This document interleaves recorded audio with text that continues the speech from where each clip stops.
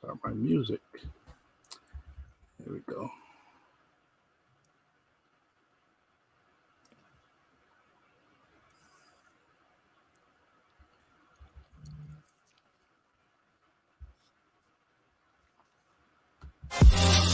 It's the Really Charlie Podcast. Yeah, it's the Really Charlie Podcast. Yo, it's the Really Charlie Podcast. Bump into your broadcast, grab a chair, fill your glass. Yeah, it's the Really Charlie Podcast. Yo, it's the Really Charlie Podcast. Yeah, it's the Really Charlie Podcast. Bump into your broadcast, grab a chair, fill your glass.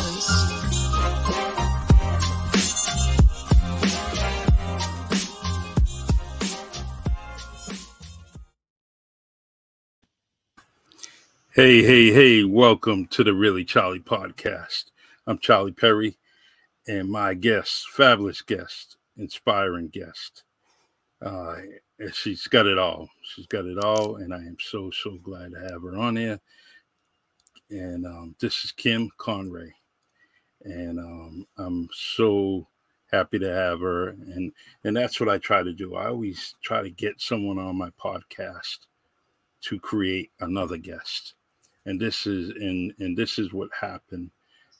Kathy Nichols ended up talking to me, being on the podcast, and recommended Kim to this podcast. So, and reading about her, it's just unbelievable things that you're doing. And I hope that you continue to do the work that you're doing. And you definitely have someone that's going to follow you for to stay forward, only because you're living and learning through your experiences and what you're going through, and what you're talking about in your blogs. So I'm definitely going to be a person that's going to listen to you quite often, only because podcasting is something I like to listen to. If I don't have to put the TV on, I'll put a podcast on, and that's good enough for me. So welcome. It's an honor to have you here. Oh, thank you so much. I'm especially happy to be here during a Mental Health Awareness Month. So it's especially great to be here to talk about OCD and writing, and especially what OCD is and what it isn't. Yes. Some people think if they like to keep their bookshelf alphabetized, they're so OCD. And by the way, we hate it when people use it as an adjective. Mm-hmm. But and of course, OCD can have an organizational component, but not always. Yes. And some people with OCD can be super clean, but not always. Mm-hmm. Because my daughter has, as part of her OCD, also had the hand washing problem, and she would wash her hands until they bled and cracked. But get this, the sink she was washing her hands in, filthy. Wow. And I think that would shock most people to learn that OCD is not logical, because logically, if you were worried about those hands being surgically clean like that, you would worry about the sink being dirty too. Yes. But no, the obsession was focused on the hands themselves, and she was washing them till they literally bled and cracked. So there's a lot of misunderstandings about OCD. And one of the big ones, too, is a lot of people don't know that you can also have intrusive thoughts. And this is a really scary one. And I hope it's okay if I dive right in. Yes, go ahead. Is it? Okay, great. Thank you. That's the main reason why you're here. And I know when a friend of hers took their own life, my first thought, and they were so young, they were 18, my first thought was, and I don't know why they took their life, but my first thought was, what if they had harm OCD and no one told them that this was a form of obsessive compulsive disorder? Harm OCD is where you have an intrusive thought about harming yourself or someone else. And these are not violent people. These are not people who want to hurt someone. No. It's a door gets stuck open in your brain. Okay. And you may watch a horror movie. You may see a clip on the news. God knows there's a lot of that in the news, right? And you may think, oh God, how do I know I'm not a violent person? How do I know I won't do something like that? Mm-hmm. And the neurotypical brain would say, "Psh, I'm a good person. I wouldn't Yeah. do that. That's a silly thought," and go on about their day. But the OCD brain would say, how can I know for sure? How can I know for sure? And it would keep playing over and over and over. And not only have studies shown that people with harm OCD are no more likely than the average person to commit violence, some studies have even shown that they're less likely to commit violence, that the compassion and empathy within the sufferer actually feeds the loop where they're trying to find a space in their head to prove, I'm not a murderer. I wouldn't do that. Right, right, Mm-hmm. right. So they seek assurance. And it's not, a lot of people will say, oh, just don't worry. You know, you can't add a day to your life by worrying. And while all that's good and true, and people are just trying to help by saying that, OCD doesn't respond to logic at all. Wow. And the OCD brain, there's actually areas in the brain, well, three for the most part, that are thicker or thinner. So the actual brain of the OCD sufferer, if you look at it on an MRI, actually looks structurally different. Hmm. So this isn't someone who is just a worry wart. Like, I think a lot of people like to think, oh, they're a worry wart. They like to worry. No, there's actually something different in their head. And a really wonderful example that was given in a book by Dr. Jeffrey Schwartz called Brain Lock, which helped me a lot when I was dealing with OCD when I was younger. And by the way, I will always have OCD, but it's gotten Yes. easier as I've aged. But the example he gives is on an MRI, he looked at a brain with Huntington's disease, which causes uncontrolled movements, and he looked at a brain with OCD. And under the MRI, they both lit up right, like they were on fire, where the problem was in their brain. But in both cases, a door is stuck open inside each brain. But with Huntington's disease, uncontrolled movements keep cycling through and cycling through and cycling through inside the Huntington's brain. Inside the OCD brain, a thought will keep cycling through and cycling through. So in both brain, a door is stuck open. Unfortunately, with the OCD sufferer, we don't see it. With the person suffering from Huntington's disease, you can see them struggling to write their name, an action that, you know, they've written their name their whole lives, but suddenly that person may just be struggling to write their name, right? But with the OCD sufferer, because you can't see mental illness unless this person is performing their ritual, like if they have a ritual that goes with the intrusive thought, or if they're washing their hands for the 100th time, or checking a door, that was my jam for Mm-hmm. the 100th time. Um, you know, you can't see it. And I think that that's a lot of the problem is we don't see the illness. So it's easy to say, oh, stop worrying. Or it's easy to cliche it and for people to say, oh, I'm so OCD, I like to organize my sock drawer. Yeah. Or my friend's so OCD because they can't have dust anywhere, you know. And I don't know if they're OCD or not, but I do know that it's wildly overused and we can't see the mental illness. And there are so many times I see people, you know, sleeping under a bridge, homeless folks, and I think, you know, how many of those people are mentally ill Mm-hmm. and it's untreated mental illness. You know, we had fairly decent insurance. You know, it was fairly decent. And Charlie, we went through 4 therapists, mental health professionals, before Wow. we found appropriate help for my daughter. It took Amazing. forever. It was so tough, even with decent insurance. So it's no surprise to me that some people just aren't getting help. You know, Mm-hmm. I think of people that are homeless, and my first thought when I see them is they're probably mentally, I mean, there's probably something untreated going on. And some people even say, oh, well, they're an alcoholic or what. Well, maybe, you know, I don't know the torment going on inside their head. I don't live in their skin. I don't walk in their shoes. I won't be judging them. You know, a Hmm. lot of people self-medicate to quiet the torment. And if Amen. that's all you got, then maybe you do self-medicate. And I wish they didn't have to, and they shouldn't have to. And Hmm. that's what I think. And my judgments is not going to change that, but love can, love in action.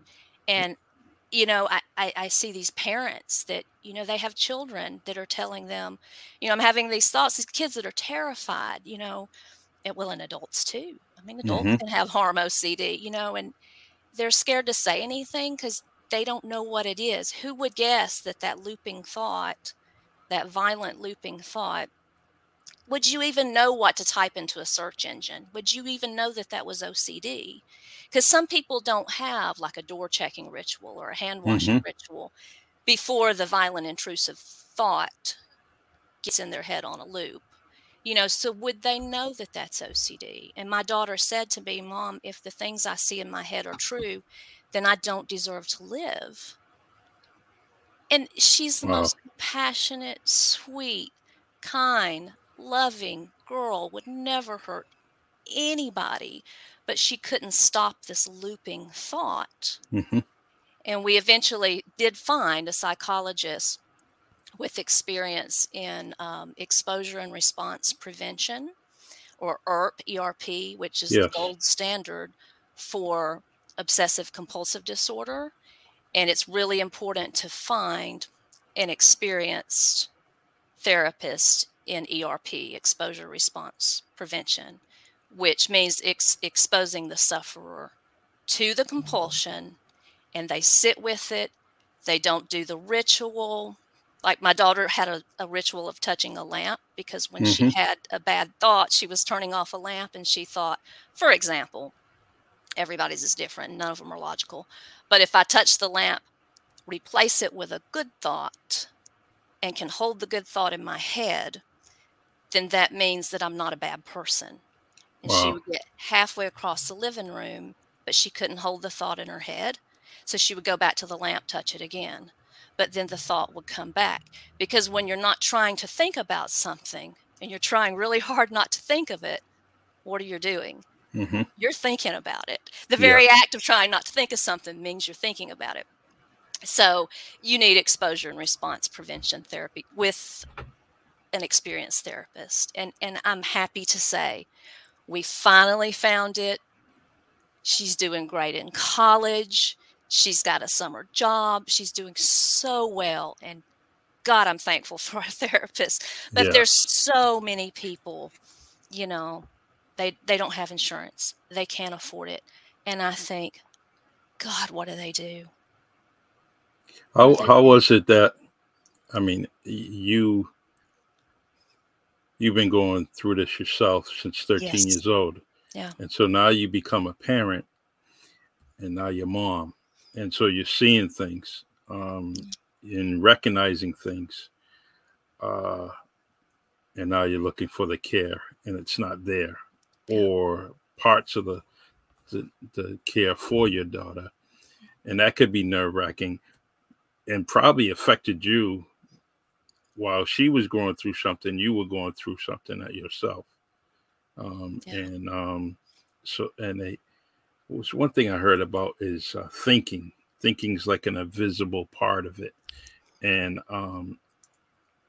people never think they want to see some physical things about it, and thinking is not physical, and so we kind of, some people that are not familiar with OCD may never put the thinking process, when they're trying to analyze and think of different things.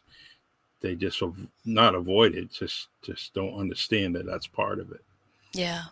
And but wow, I got to commend you, and I'm glad your daughter's doing well. And that's what it's about, having people surrounded by you, with you, and getting you to help. You talked about the homeless people, and they self-medicate. Sometimes those self-medication solutions are the only thing that they have available and the only thing that could actually help them. And it may be the only thing that they actually know that's helping them. They may not know of any other things that are helping, that could help them, but that the self-medication is part of it. Yeah.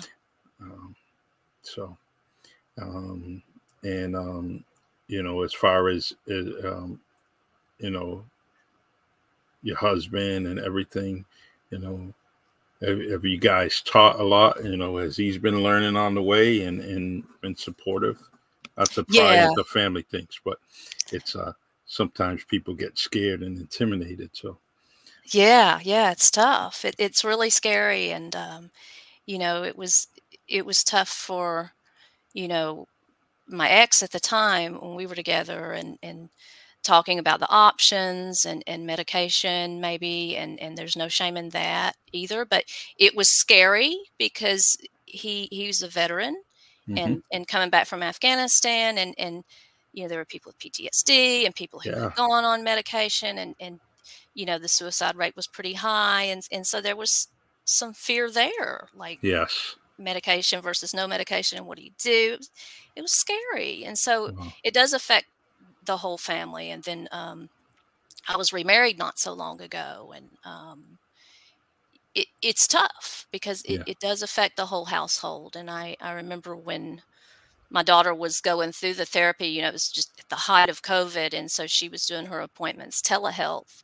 And when she was in the middle of the exposure and response prevention therapy, we would hear her up there just wailing, just because she would be they take the sufferer to the height of their exposure of what bothers them, and they may even have them talk through the terrifying thought, the violent thought or whatever. Because there are some people, for example, who have their spouse take all the knives out of the kitchen.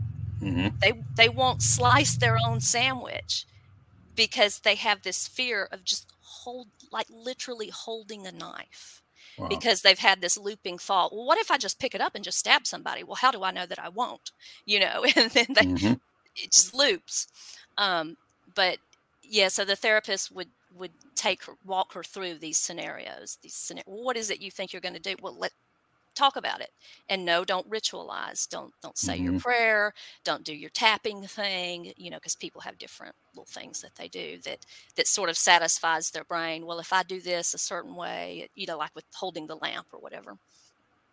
And she would just be up there. We would hear her upstairs just wailing. It sounded like a banshee, just crying, because your brain has to learn to sit with it.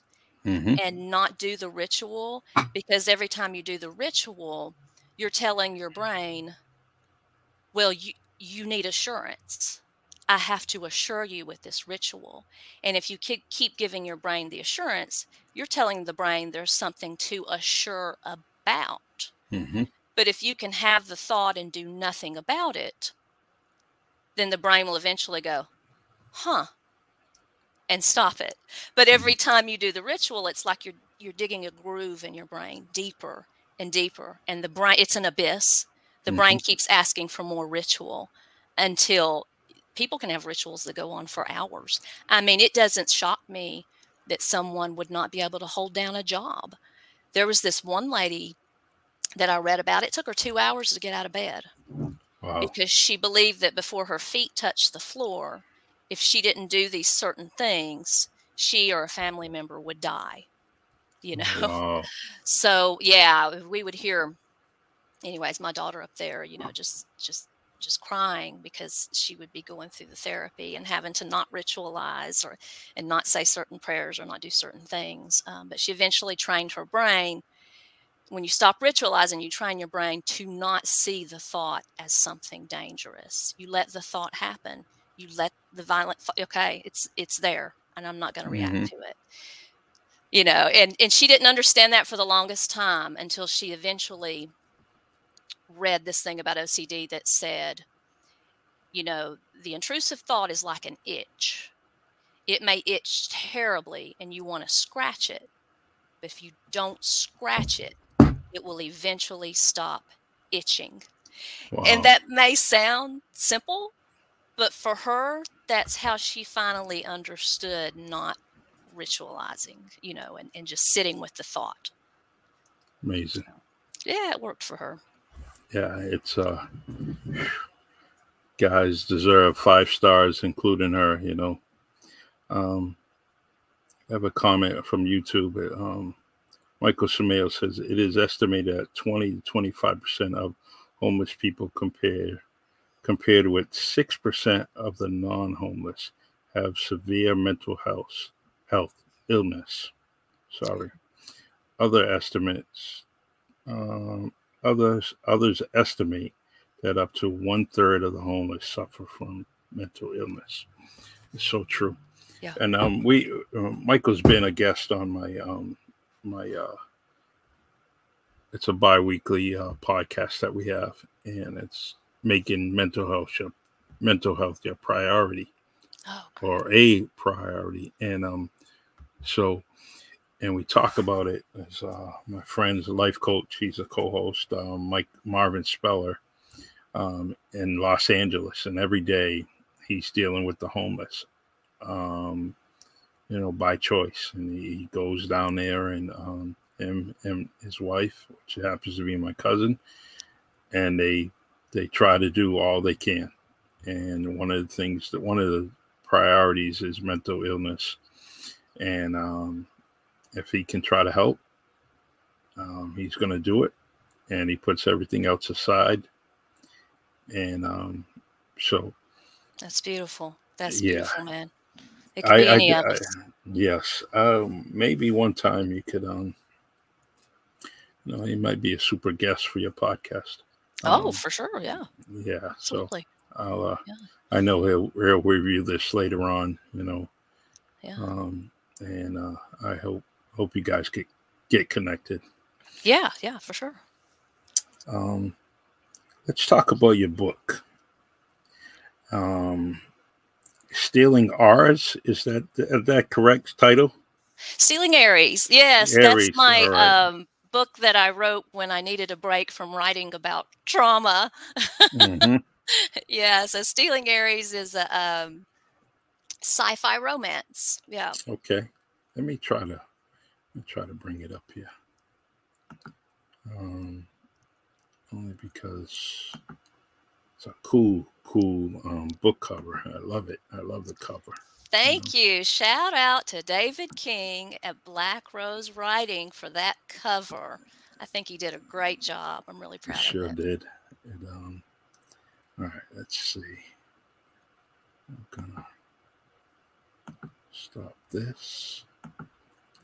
StreamYard's awesome, Yeah, it's cool. Yeah, it's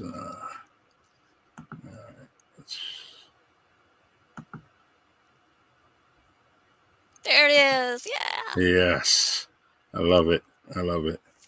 It's so I can't wait.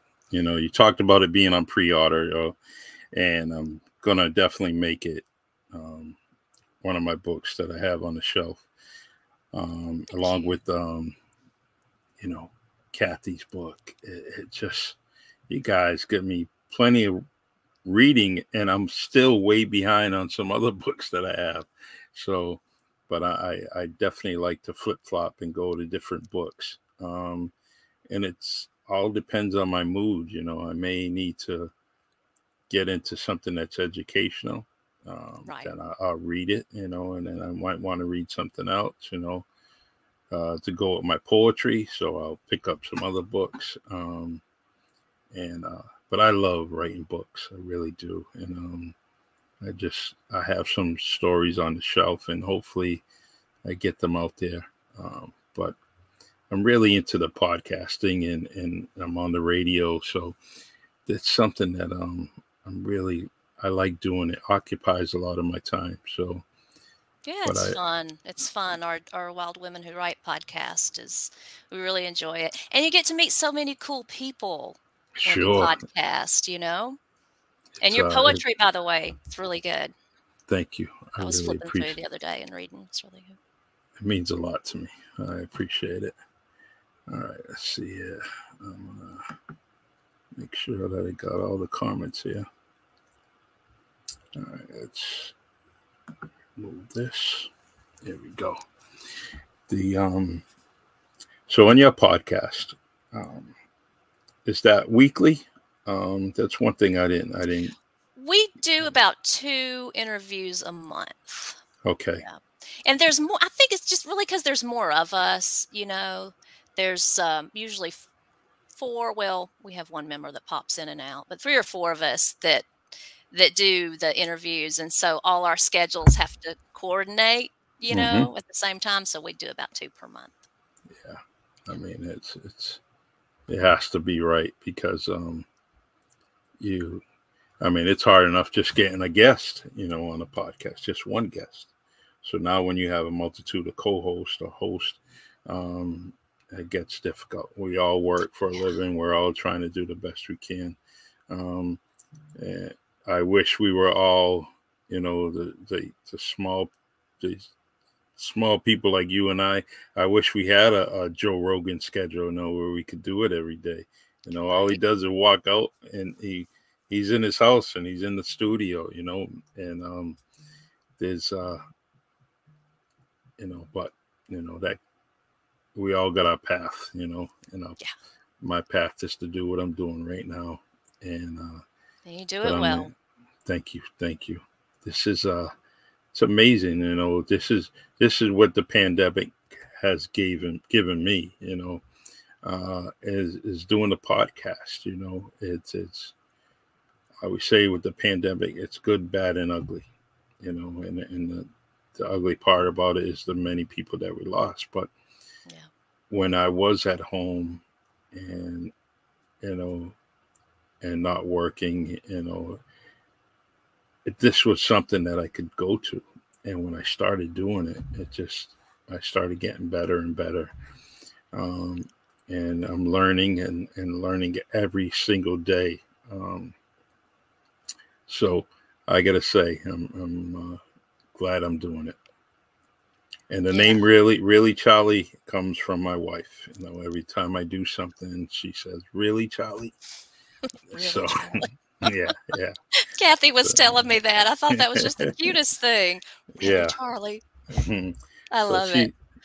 She says that I have to give her some money, some royalties for this, Yeah, you do. Yeah. Well, the OCD memoir was, you were talking about pandemic projects and stuff. That was my pandemic project, and it's under consideration with a couple of publishers now. Now, Stealing Aries, that's going to be out in September 29th. So I'm pre-order now.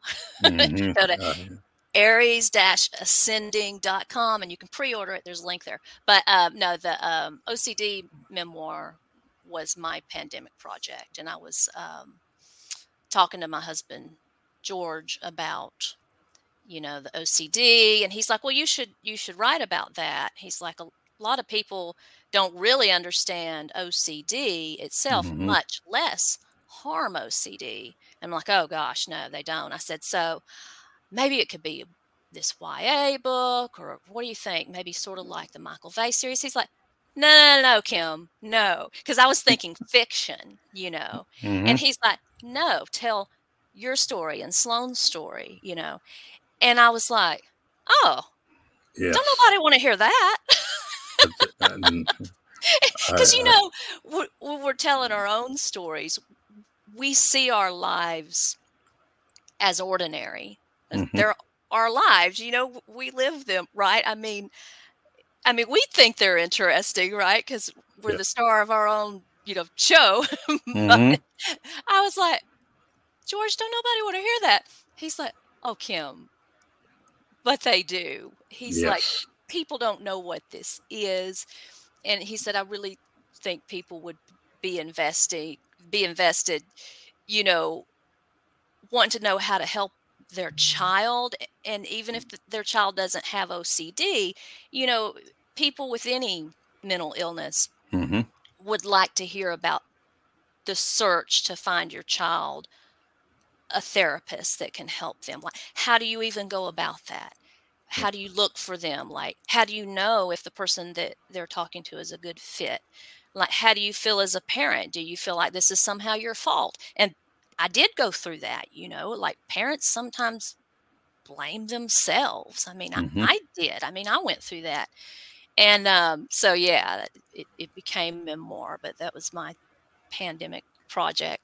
So, what made you start podcasting? I was going to try on a local, I was actually going to just do a show on a local cable access studio, station. And so we started, and that was before the pandemic.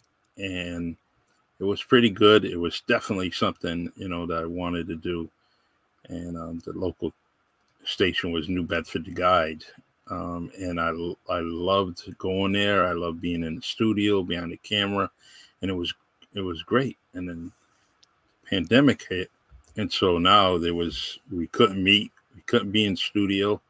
So I said, well, I got to try to do something. And then it clicked about podcasting, and I was watching a couple of my friends, and I said, yeah, I should try that.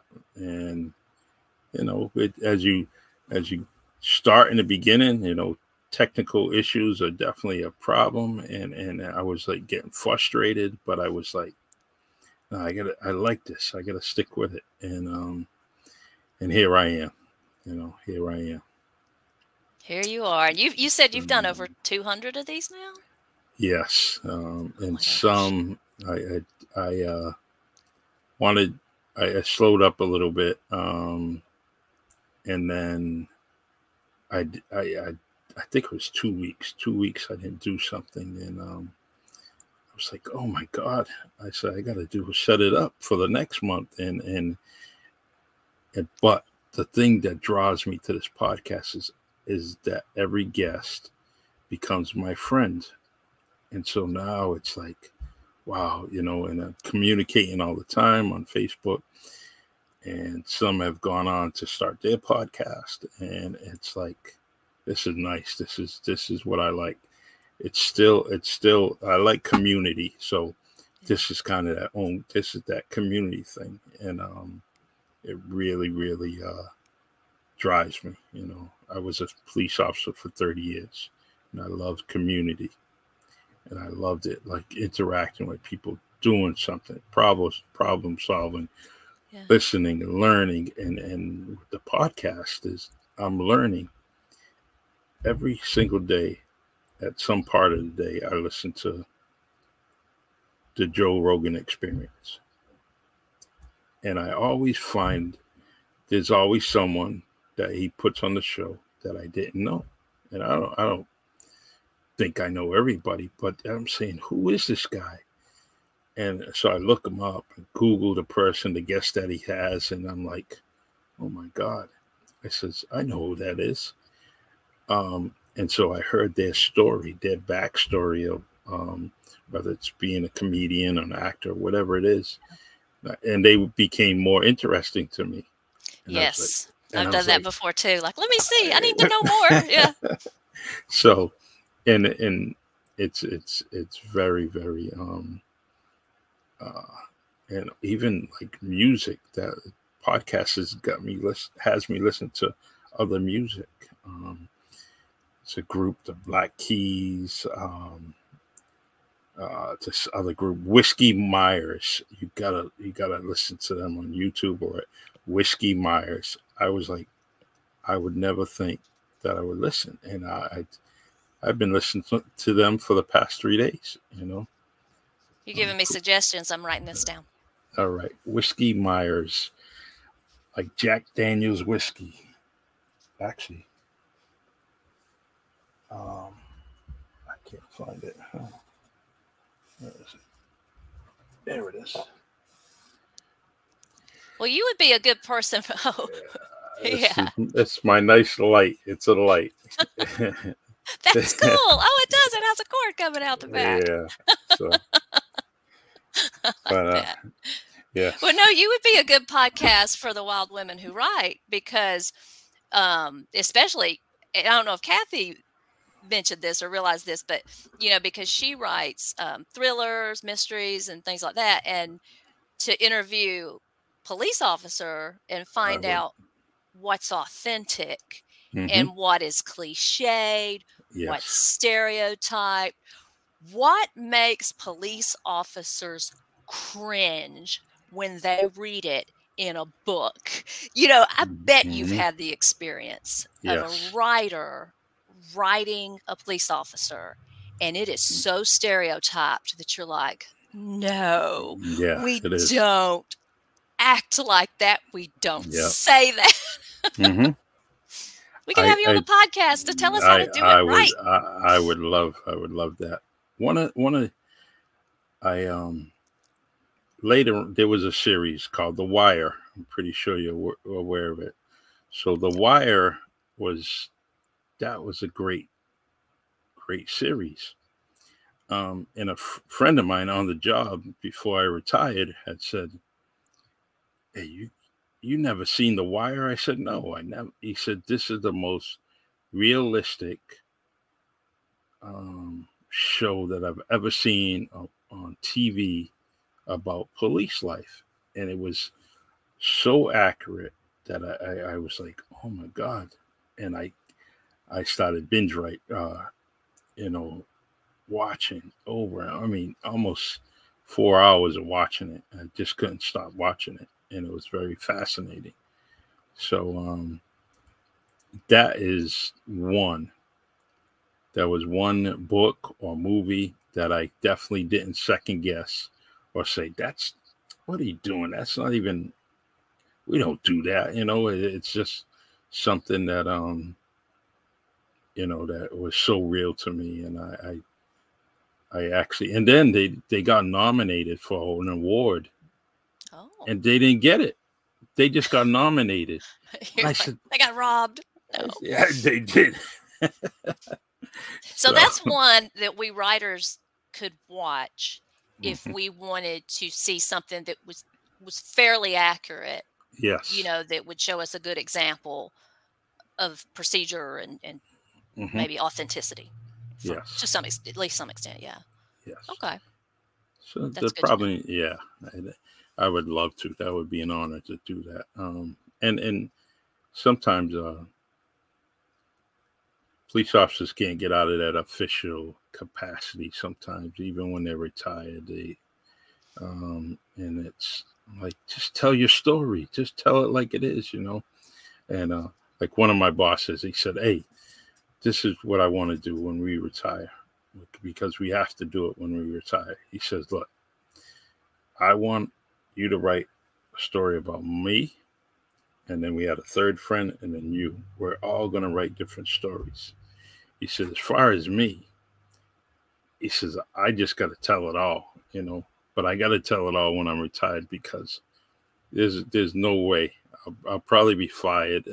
I have people yelling at me." He said, "It's just a real life story." And he's such a party animal, and he's living a good life now, and great family. But he said, if we write this story, it's going to be a bestseller." I said, "Of course it will. I know it will." But we never got to it, and I don't think we will.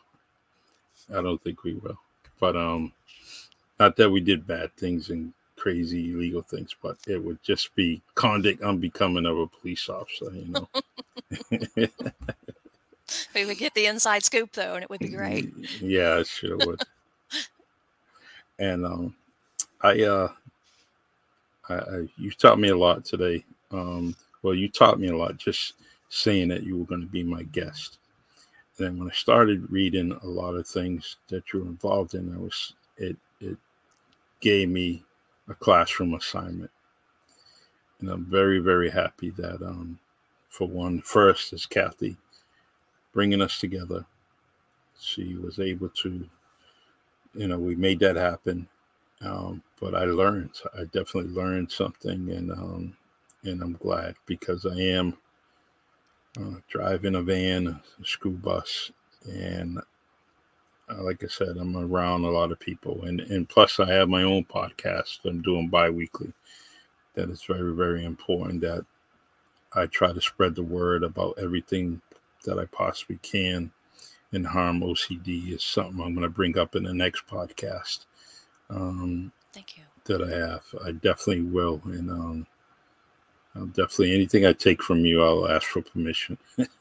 Oh yeah, sure. And the blog, if you want to share that, it's Harm OCD, KimConry.com.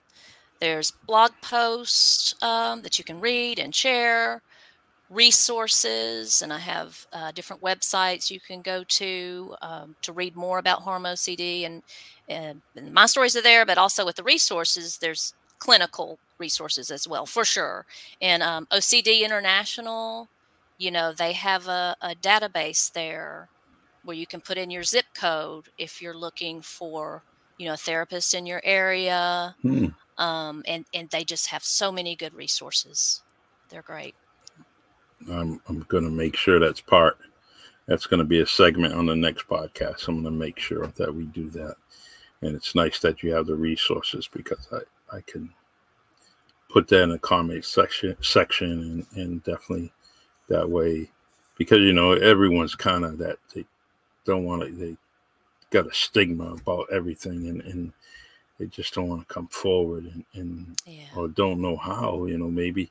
And so, but if they're listening and I put it in front of them, it may be something that triggers them to do something, or. Yeah, I hope so.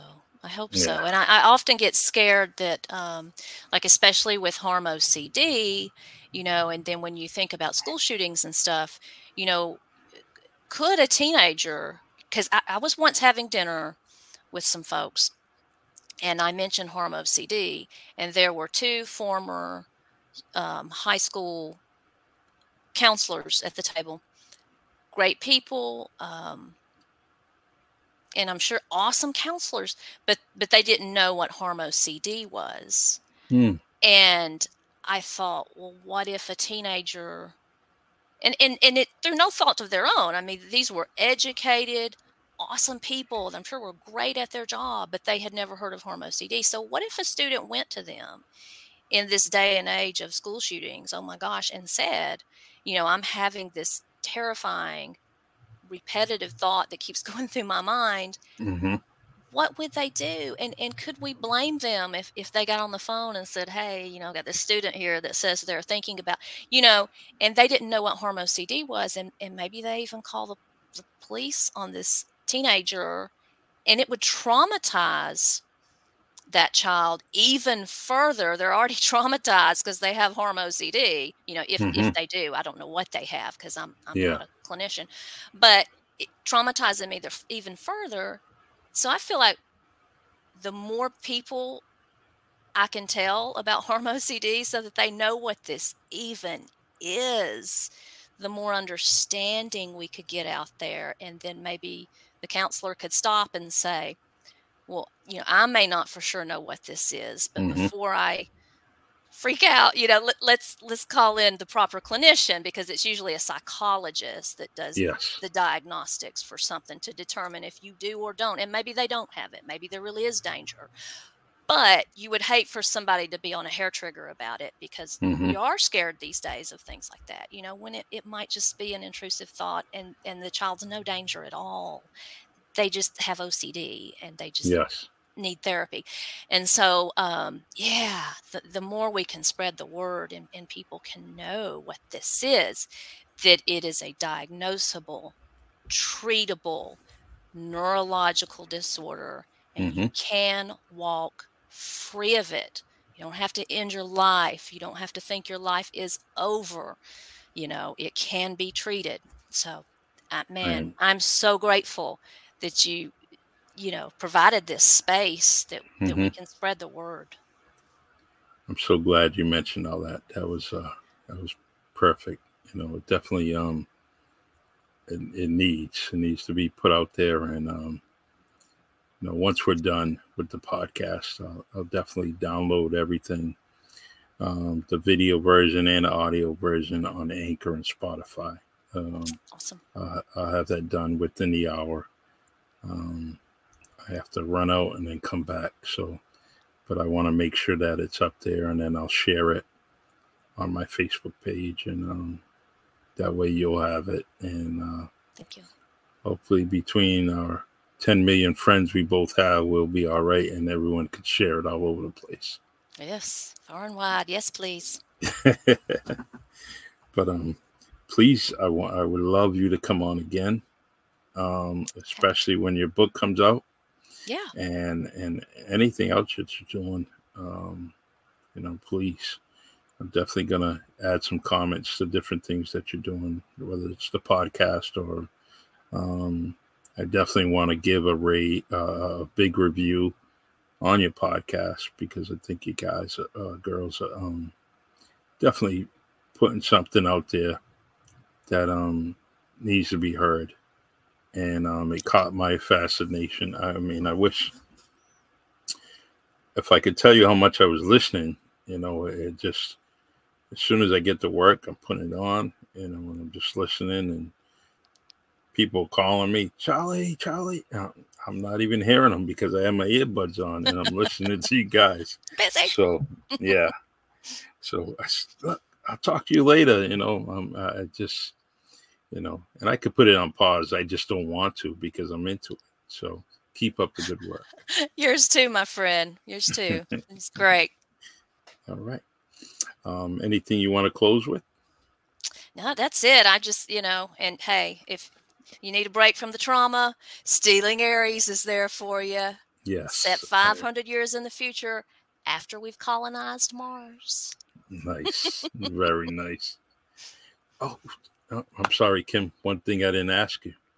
Who would you like to see on the Really Charlie podcast? Who? Oh, that's a good question. Oh, there's so many. And if you can't think of it, just let me know. Yeah, Gabby Anderson, our fellow wild woman, she has, her book is coming out in January. It's called South of Happily. It's about a first generation Hungarian immigrant or daughter of immigrants. And it's really good. It's about dealing with families and quirky, but also serious. It's really good. And my good friend, Christian Bradley West. Okay. He has a wonderful Instagram account called The Country Clairvoyant, and he's got a bazillion followers because he's just hilarious. Oh my goodness, it's spirituality with a fun, quirky little twist, but he would be a good one too. And my husband George Weinstein, he's got 6 books out now. Oh, very nice. He is also the goodness, forgetting his title here. He's the president of the Writers Club now, but he's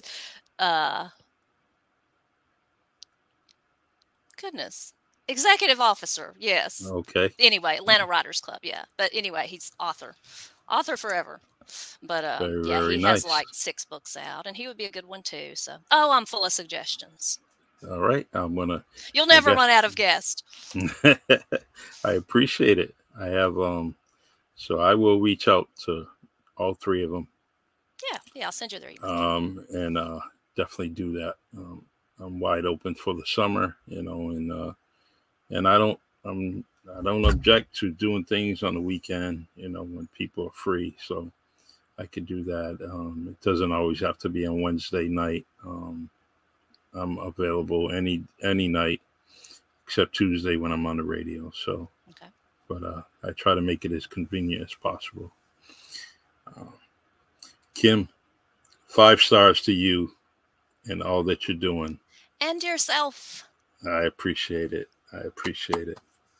You need me for anything, please send me a message, whatever, and get in touch with me. All right? Yeah, same here, my friend. All right. Fascinating guest. I'm loving it. All right. Kim, I will do everything that I can to tag different things that you're doing to my friends, and definitely where it applies to life coaches and parents. I like the stories. One of those my favorite podcasts was parents that had autistic children, and they were collaborating and doing things. And so in your case with the Harm OCD, if you ever do anything with parents talking and speaking, you just let me know. Or if you already did it, I'd like to get a hold of that, and definitely That would be a good one. Yeah, absolutely. Yes. I know OCD International has a group of parents. So Okay. I have to look into that. All right. Thank you. Thank you, Charlie. Appreciate you. Appreciate you more, and take care. You too. God bless. All right.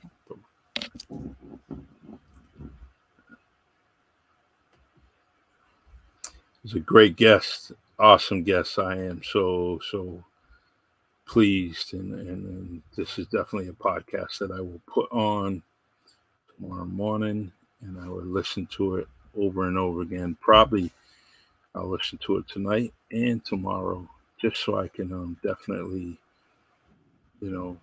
re-listen and listen again to what Kim had offered and said, because I'm trying to really get a grasp of Harm OCD, because I know that there's people in my life that definitely may be going through this, and I want to be there as best I can. So, all right. Well, my fabulous intro and song by Lionel Peter Walker will close this podcast, and you can find this podcast on Anchor, Spotify, YouTube, Facebook, and maybe Buzzsprout. I'm thinking about that, but right now it's definitely on all the platforms, Apple and everything. So, all right, take care, y'all, and have a great day, and I'll talk to you later.